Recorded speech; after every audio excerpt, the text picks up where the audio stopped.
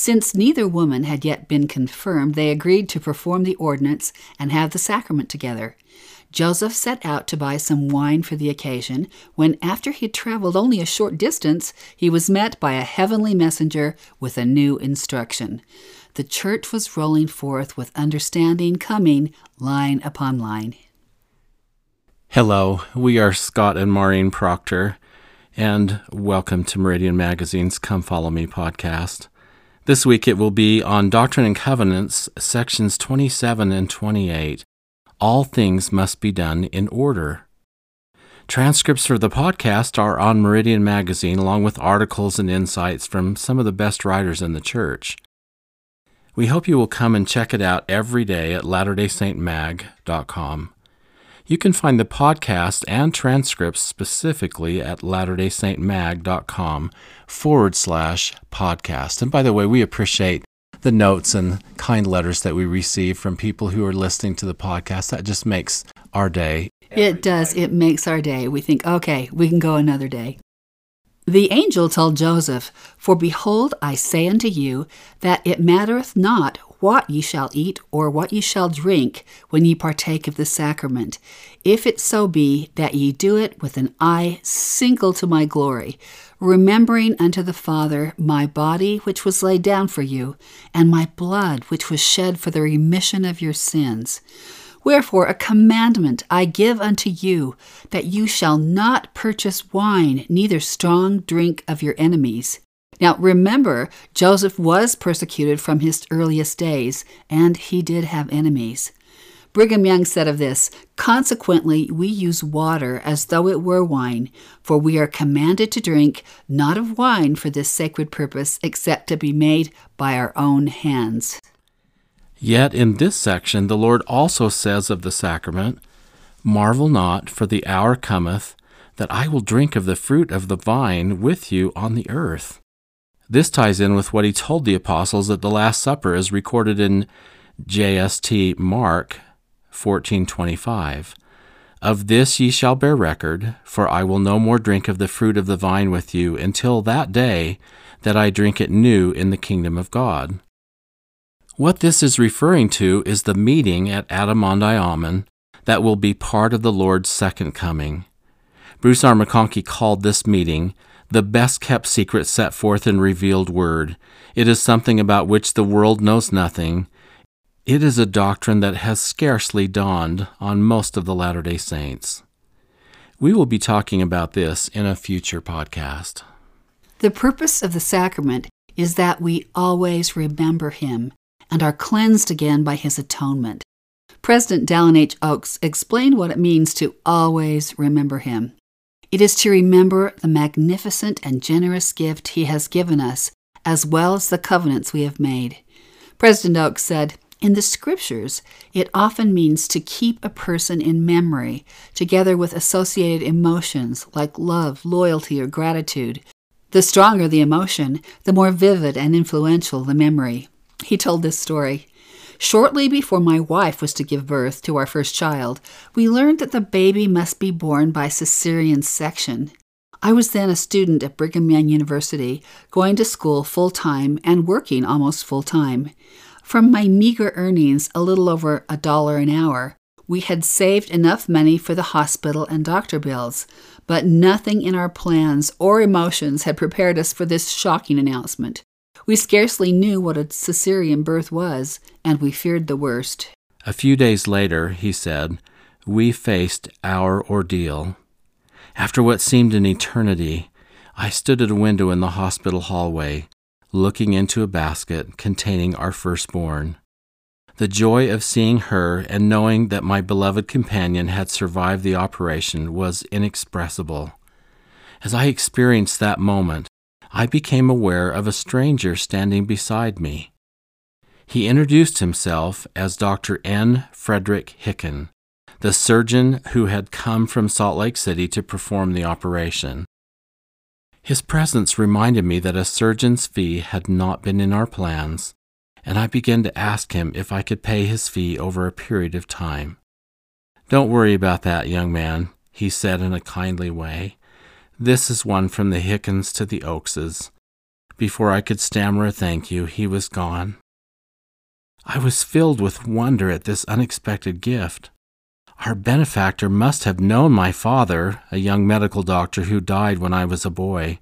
He must have given us this gift because of something my father had done. I marveled at the goodness of this man who had come to us in our crisis and had, without recompense, used his powers to preserve the lives of those I loved.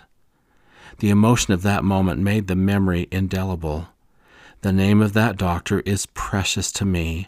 I will always remember him. Of course, you would always remember with gratitude someone who did something so remarkable for you. Something that was beyond what you could do for yourself, especially when you are in trouble. That is where our hearts should be, remembering the Savior as we partake of the sacrament. We also see a remarkable testimony in section 27, verse 5, that states that the Book of Mormon contains the fullness of my everlasting gospel. Think of it, the fullness. President Ezra Taft Benson said, "The Book of Mormon and the Doctrine and Covenants testify of each other. You cannot believe one and not the other." The Book of Mormon testifies of modern books of Scripture. It refers to them as other books and last records, which establish the truth of the Bible and make known the plain and precious things which have been taken away from the Bible. President Benson continued, "Excluding the witnesses to the Book of Mormon, the Doctrine and Covenants is by far the greatest external witness and evidence that we have from the Lord that the Book of Mormon is true. At least 13 sections in the Doctrine and Covenants give us confirming knowledge and divine witness that the Book of Mormon is the Word of God. The Doctrine and Covenants is the binding link between the Book of Mormon and the continuing work of the restoration through the prophet Joseph Smith and his successors." President Benson said, "In the Doctrine and Covenants, we learn of temple work, eternal families, the degrees of glory, church organization, and many other great truths of the restoration. The Book of Mormon brings men to Christ. The Doctrine and Covenants brings men to Christ's kingdom." These books witness of each other in a way that is self-reinforcing, working together. I've always loved that statement of President Benson's that you just quoted, that the Book of Mormon leads men to Christ and then the Doctrine and Covenants leads them to Christ's kingdom. That's just always stuck with me over all these years. Now, section 28 is about some confusion that had arisen around a new member named Hiram Page and is a deep lesson on church government. It is now September of 1830, and since the church was only organized less than 6 months earlier, the members are new and green. They don't have, as we do, 2 centuries of understanding how the Lord's kingdom on the earth should work. They don't understand even a thimbleful yet of how the Lord will govern the church. The Book of Mormon has been published, but not Joseph Smith's revelations that will later become the Doctrine and Covenants. They're certainly thrilled that the Lord will give them personal revelation, but they don't yet fully comprehend that the Lord's word for the entire church will only come through Joseph Smith, that the prophet will be the Lord's spokesman on earth, and not just anyone who claims special revelation. It can be tempting to deride them for their ignorance in giving any credence to the revelations that Hiram Page apparently received through his stone, but they are still learning. This ignorance is a deft opportunity for Satan to deceive them, and he does. Even Oliver Cowdery was confused on this count. Oliver wrote to Joseph in the summer of 1830 a surprising letter from the Whitmer home. Oliver said, "I command you in the name of God to erase those words, that no priestcraft be amongst us." What had moved Oliver to such a forceful and demanding note to the prophet? According to Revelations in context, under divine commission, Oliver had written a document called the Articles of the Church of Christ. That was later superseded by a second document written by Joseph titled Articles and Covenants of the Church of Christ. Joseph's document used much of the same language but added significant passages clarifying and expanding on Oliver's original. Joseph's later document was accepted by the church at its June 1830 conference as binding. Notwithstanding the church's acceptance, Oliver disapproved of a phrase in the list of requirements for baptism, and this is the phrase, "and truly manifest by their works that they have received of the Spirit of Christ unto the remission of their sins." Joseph wrote back and asked by what authority he, Oliver, had taken upon him to command me to alter or erase, to add or diminish to or from a revelation or commandment from Almighty God. So here's some background on Hiram Page. He had studied folk medicine, was married to Catherine Whitmer, the oldest of the Whitmer family, and was one of the 8 witnesses of the Book of Mormon. Because he was a member of the family, of course the Whitmers put much stock in what he said. Oliver Cowdery would also later marry one of the Whitmer daughters, and so he was close to the family already like a brother. Before the conference of 1830, Hiram found a stone that was 5 by 3 inches in length and 1/2 inch thick, with 2 holes. He believed this stone had special qualities that enabled him to be a revelator, and he wore it on a chain around his neck. Through this stone, he claimed to receive revelations, identifying where the American New Jerusalem would be and the proper governing process of the church. He created quite a stir, and some believed him. Remember, the people are not deeply schooled in church government yet, and they do understand that the Lord will give them revelation. What those who believed Hiram Page lacked was the understanding that revelation for the church would come through the prophet. It was in this context, then, that the words from section 28 become clear and are directed toward Oliver Cowdery. "But behold, verily, verily, I say unto thee, no one shall be appointed to receive commandments and revelations in this church, excepting my servant Joseph Smith, Jr., for he receiveth them even as Moses." That's quite a pronouncement, but it comes from the Lord. Oliver's job is to declare faithfully the commandments and the revelations with power and authority unto the church that are given to Joseph. He may write and teach when moved upon by the Spirit, but what he says should be taken as wisdom, not commandment. Not only is Oliver to take Hiram aside and advise him to stop, but also is told in verse 6, "And thou shalt not command him who is at thy head, and at the head of the church." In other words, he's being told he shouldn't command Joseph. It's interesting too, Maureen, at this time, at this date, there are probably around 100 members of the church total. And so we're talking about a very small group, about the size of a very small active ward. And so you can imagine the kind of repercussions this kind of argument would have. Everyone would know immediately, and it had to be put in perspective and put in place immediately. Ezra Taft Benson gave a talk in 1980 called 14 Fundamentals in Following the Prophet. We will talk about what this means and what it doesn't mean in a moment. I was in the audience that day when he gave this talk and took exacting notes. It was so important to me that I came home and put my notes on a 3x5 card so I could remember what he said. He said, "First, the prophet is the only man who speaks for the Lord in everything." He quoted Doctrine and Covenants 21, "For his word ye shall receive as if from mine own mouth in all patience and faith." Next he said, "The living prophet is more vital to us than the standard works." This may sound at first like dismissing the standard works. Far from it. The prophets speak in a way that is consistent with the standard works, but they are also addressing our times, our needs, and our challenges, the revelation that God has for us right now. President Benson said, third, the living prophet is more important to us than a dead prophet. The living prophet, he said, has the power of TNT. By that I mean today's news today. God's revelations to Adam did not instruct Noah how to build the ark. Noah needed his own revelation. Therefore, the most important prophet, so far as you and I are concerned, is the one living in our day and age to whom the Lord is currently revealing His will for us. President Benson said, fourth, the prophet will never lead the church astray. President Wilford Woodruff stated, I say to Israel, the Lord will never permit me or any other man who stands as president of the church to lead you astray. It is not in the program. It is not in the mind of God.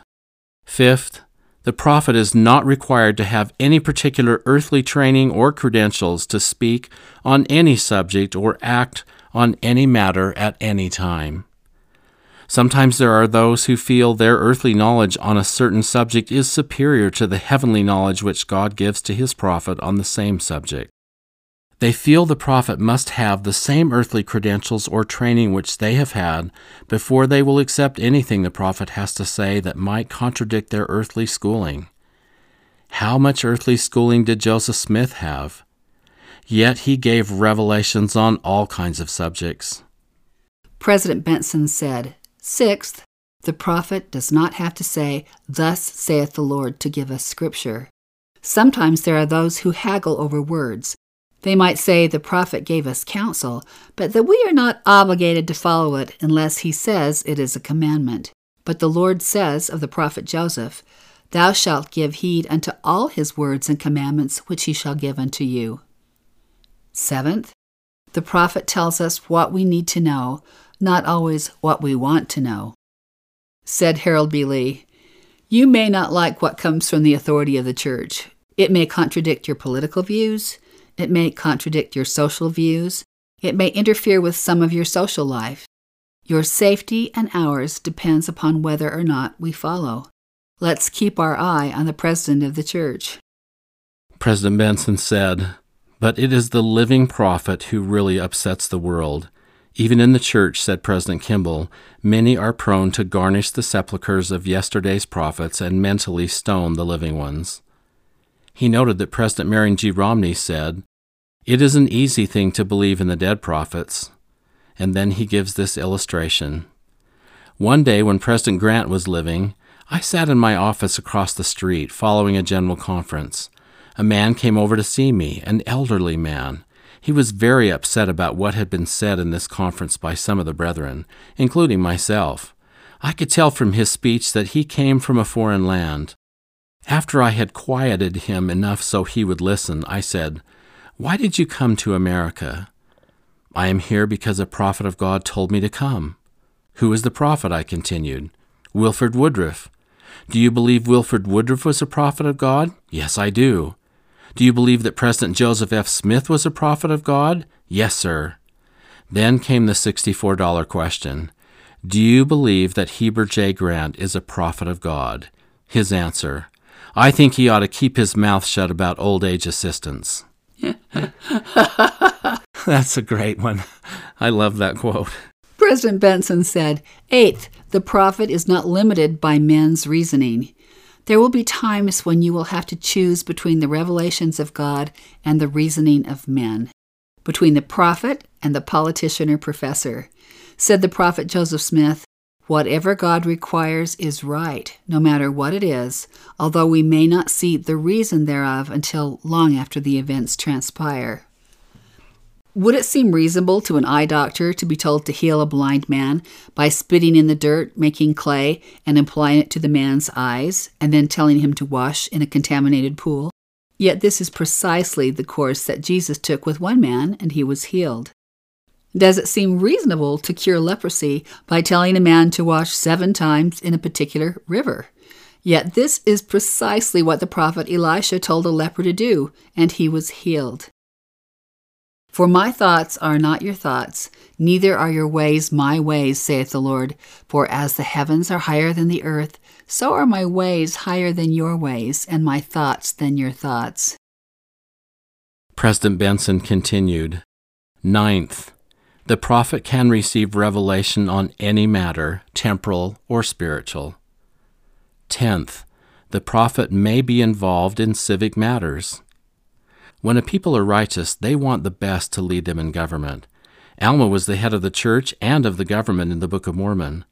Joseph Smith was mayor of Nauvoo, and Brigham Young was governor of Utah. Isaiah was deeply involved in giving counsel on political matters, and of his words the Lord himself said, "Great are the words of Isaiah." Those who would remove prophets from politics would take God out of government. President Benson continued, 11th, the two groups who have the greatest difficulty in following the prophet are the proud who are learned and the proud who are rich.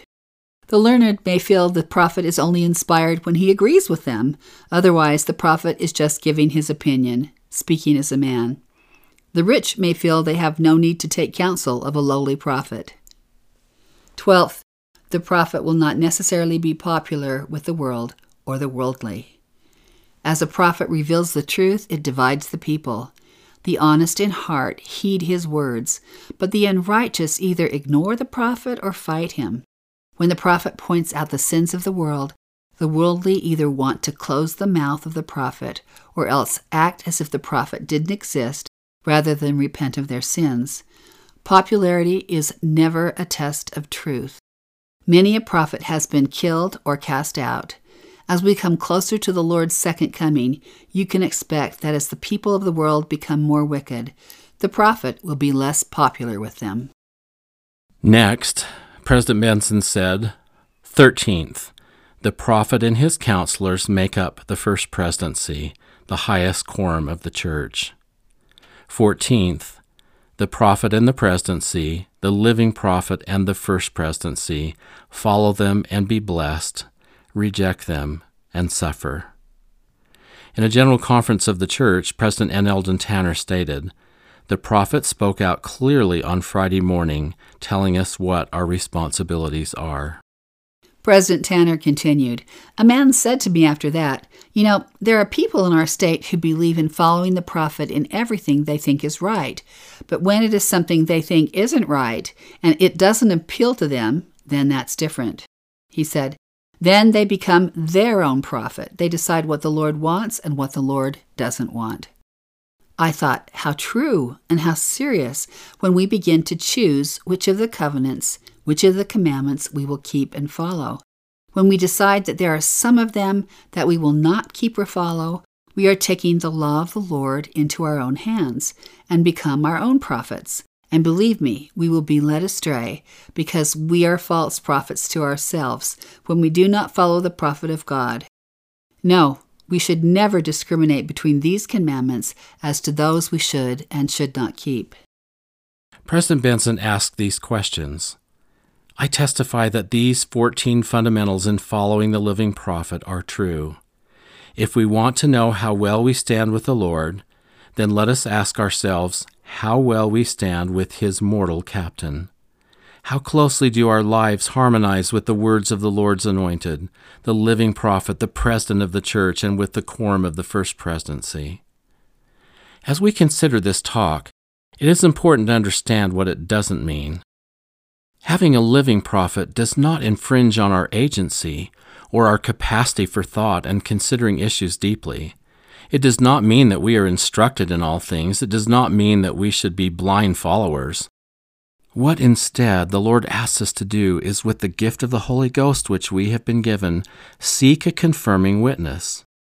Rather than being blind followers, we are confirmed followers. Dwayne Boyce and Kim White wrote, "The presiding brethren are the only ones with the keys and authority to counsel together and follow the Spirit to convey the Word of God to the church and the world. But they do not need to be the only witnesses of what the Lord has revealed to them. Any of us can seek and receive a confirmation of their words, policies, and decisions."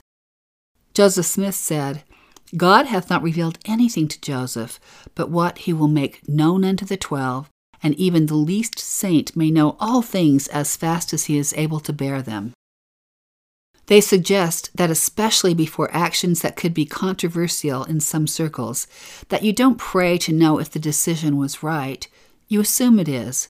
Instead, you pray to know that the decision was right so that you can have your own testimony in the matter.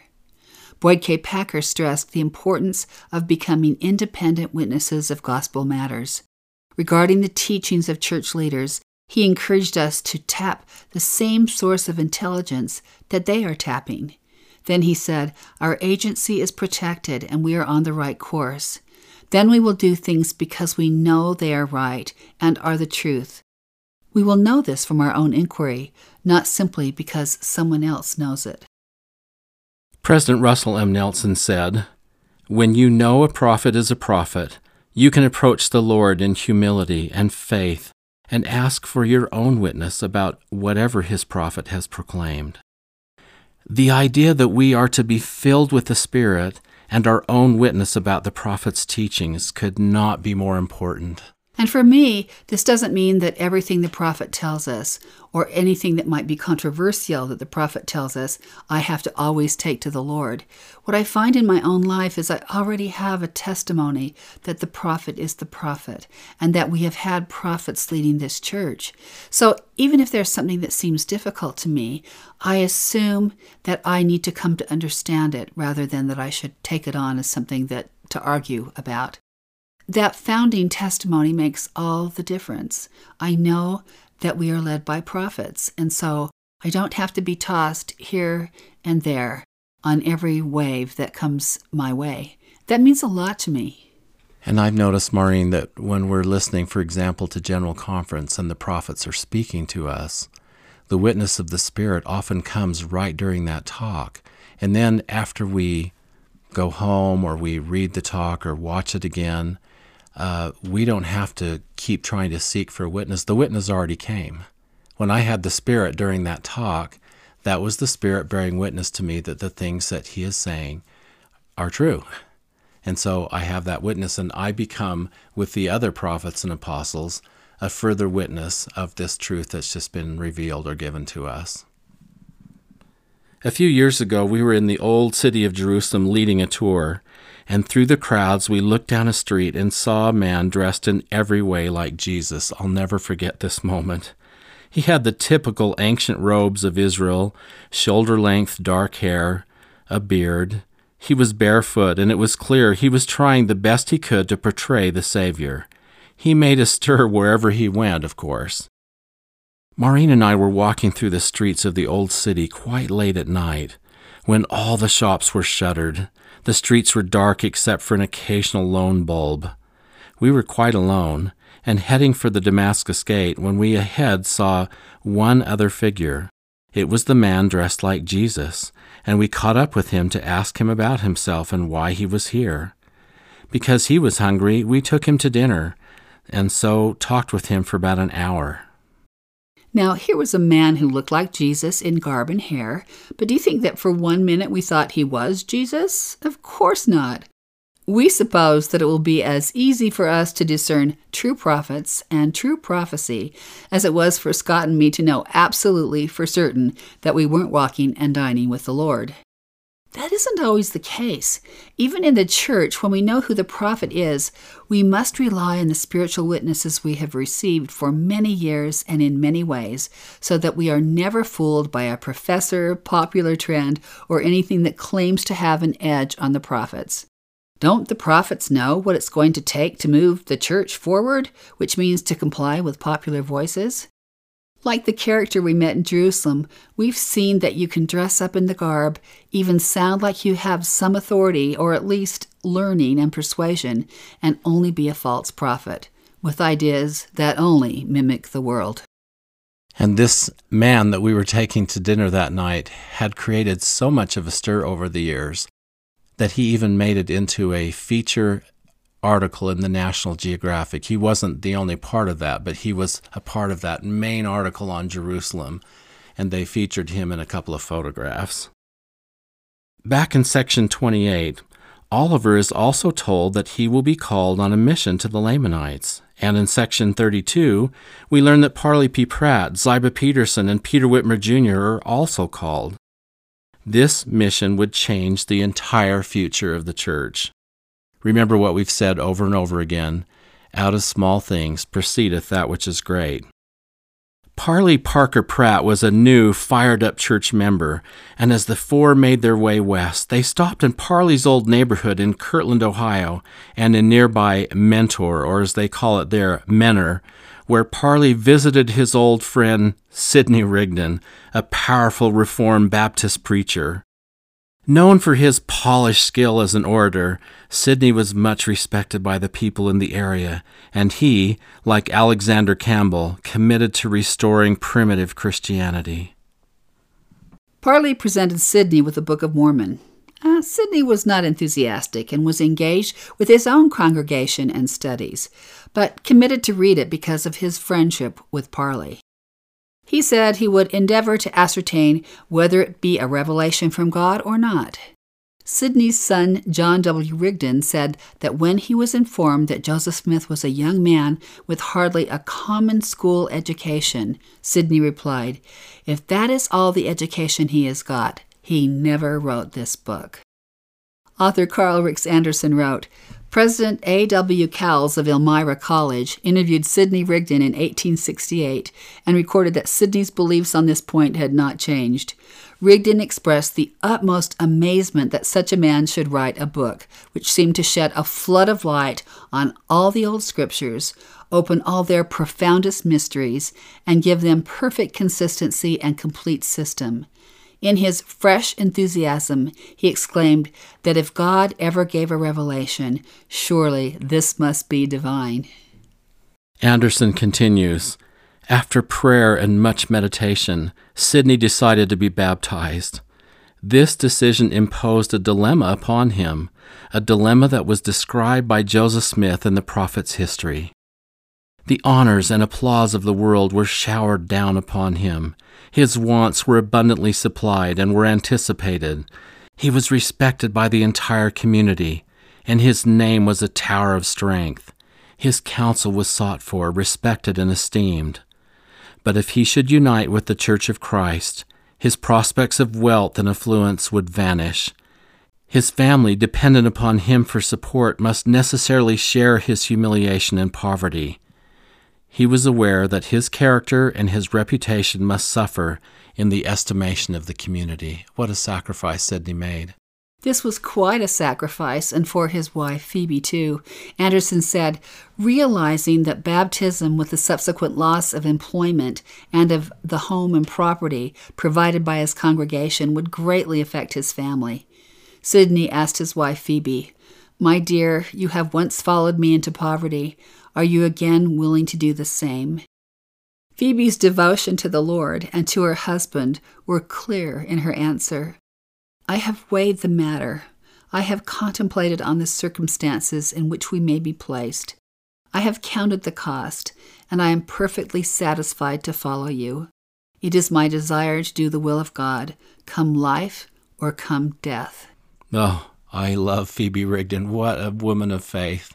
And this is someone we don't hear of very much, but there is this huge sacrifice right at the beginning of the church. That's right. The four missionaries asked Sidney permission to speak to his mentor congregation. Now, I have to say, you have to be careful if you ever invite Oliver Cowdery, Parley P. Pratt, Ziba Peterson, and Peter Whitmer Jr. to speak to your congregation. There's going to be a stir from the Spirit. The History of the Church reports, the appointment was accordingly published, and a large and respectable congregation assembled. Oliver Cowdery and Parley P. Pratt severally addressed the meeting. At the conclusion, Elder Rigdon arose and stated to the congregation that the information they had that evening received was of an extraordinary character, and certainly demanded their most serious consideration. And as the apostle advised his brethren to prove all things and hold fast that which is good, so he would exhort his brethren to do likewise, and give the matter a careful investigation, and not turn against it, without being fully convinced of its being an imposition, lest they should possibly resist the truth. Can you even imagine the fire and the spirit in that meeting that day? In fact, Sidney said, quoting from Paul, "Prove all things, hold fast to that which is good." He was giving his whole congregation direction on what they should do, and they followed his counsel. That says so much for the congregation and for Sidney. Parley wrote, "We tarried in this region for some time and devoted our time to the ministry and visiting from house to house. At length, Mr. Rigdon and many others became convinced that they had no authority to minister in the ordinances of God, and that they had not been legally baptized and ordained. They therefore came forward and were baptized by us and received the gift of the Holy Ghost by the laying on of hands. Parley said, in 2 or 3 weeks from our arrival in the neighborhood with the news, we had baptized 127 souls, and this number soon increased to 1,000. Now remember, this was just a stopover for the 4 missionaries on their way to their mission to the Lamanites. It sounds like the kind of things that are happening now during the pandemic, that missionaries are just in a temporary mission on their way to their real mission, quote unquote, and great things can happen. But the Lord knows who is ready for the gospel and where that spiritual fire will burn. We have so much more to say about this mission to Kirtland, but that will have to wait for future podcasts. Thank you for being with us today. We're Scott and Maureen Proctor, and this has been Meridian Magazine's Come Follow Me podcast. The transcript can be found at latterdaysaintmag.com/podcast, and we hope you are reading Meridian Magazine online every day, where we feature hundreds of top-notch Latter-day Saint writers. Next week, we'll study Doctrine and Covenants 29, Jesus Christ Will Gather His People. Thanks to Paul Cardall for the music and to Mariah Proctor Scoresby, who produced this show. See you then.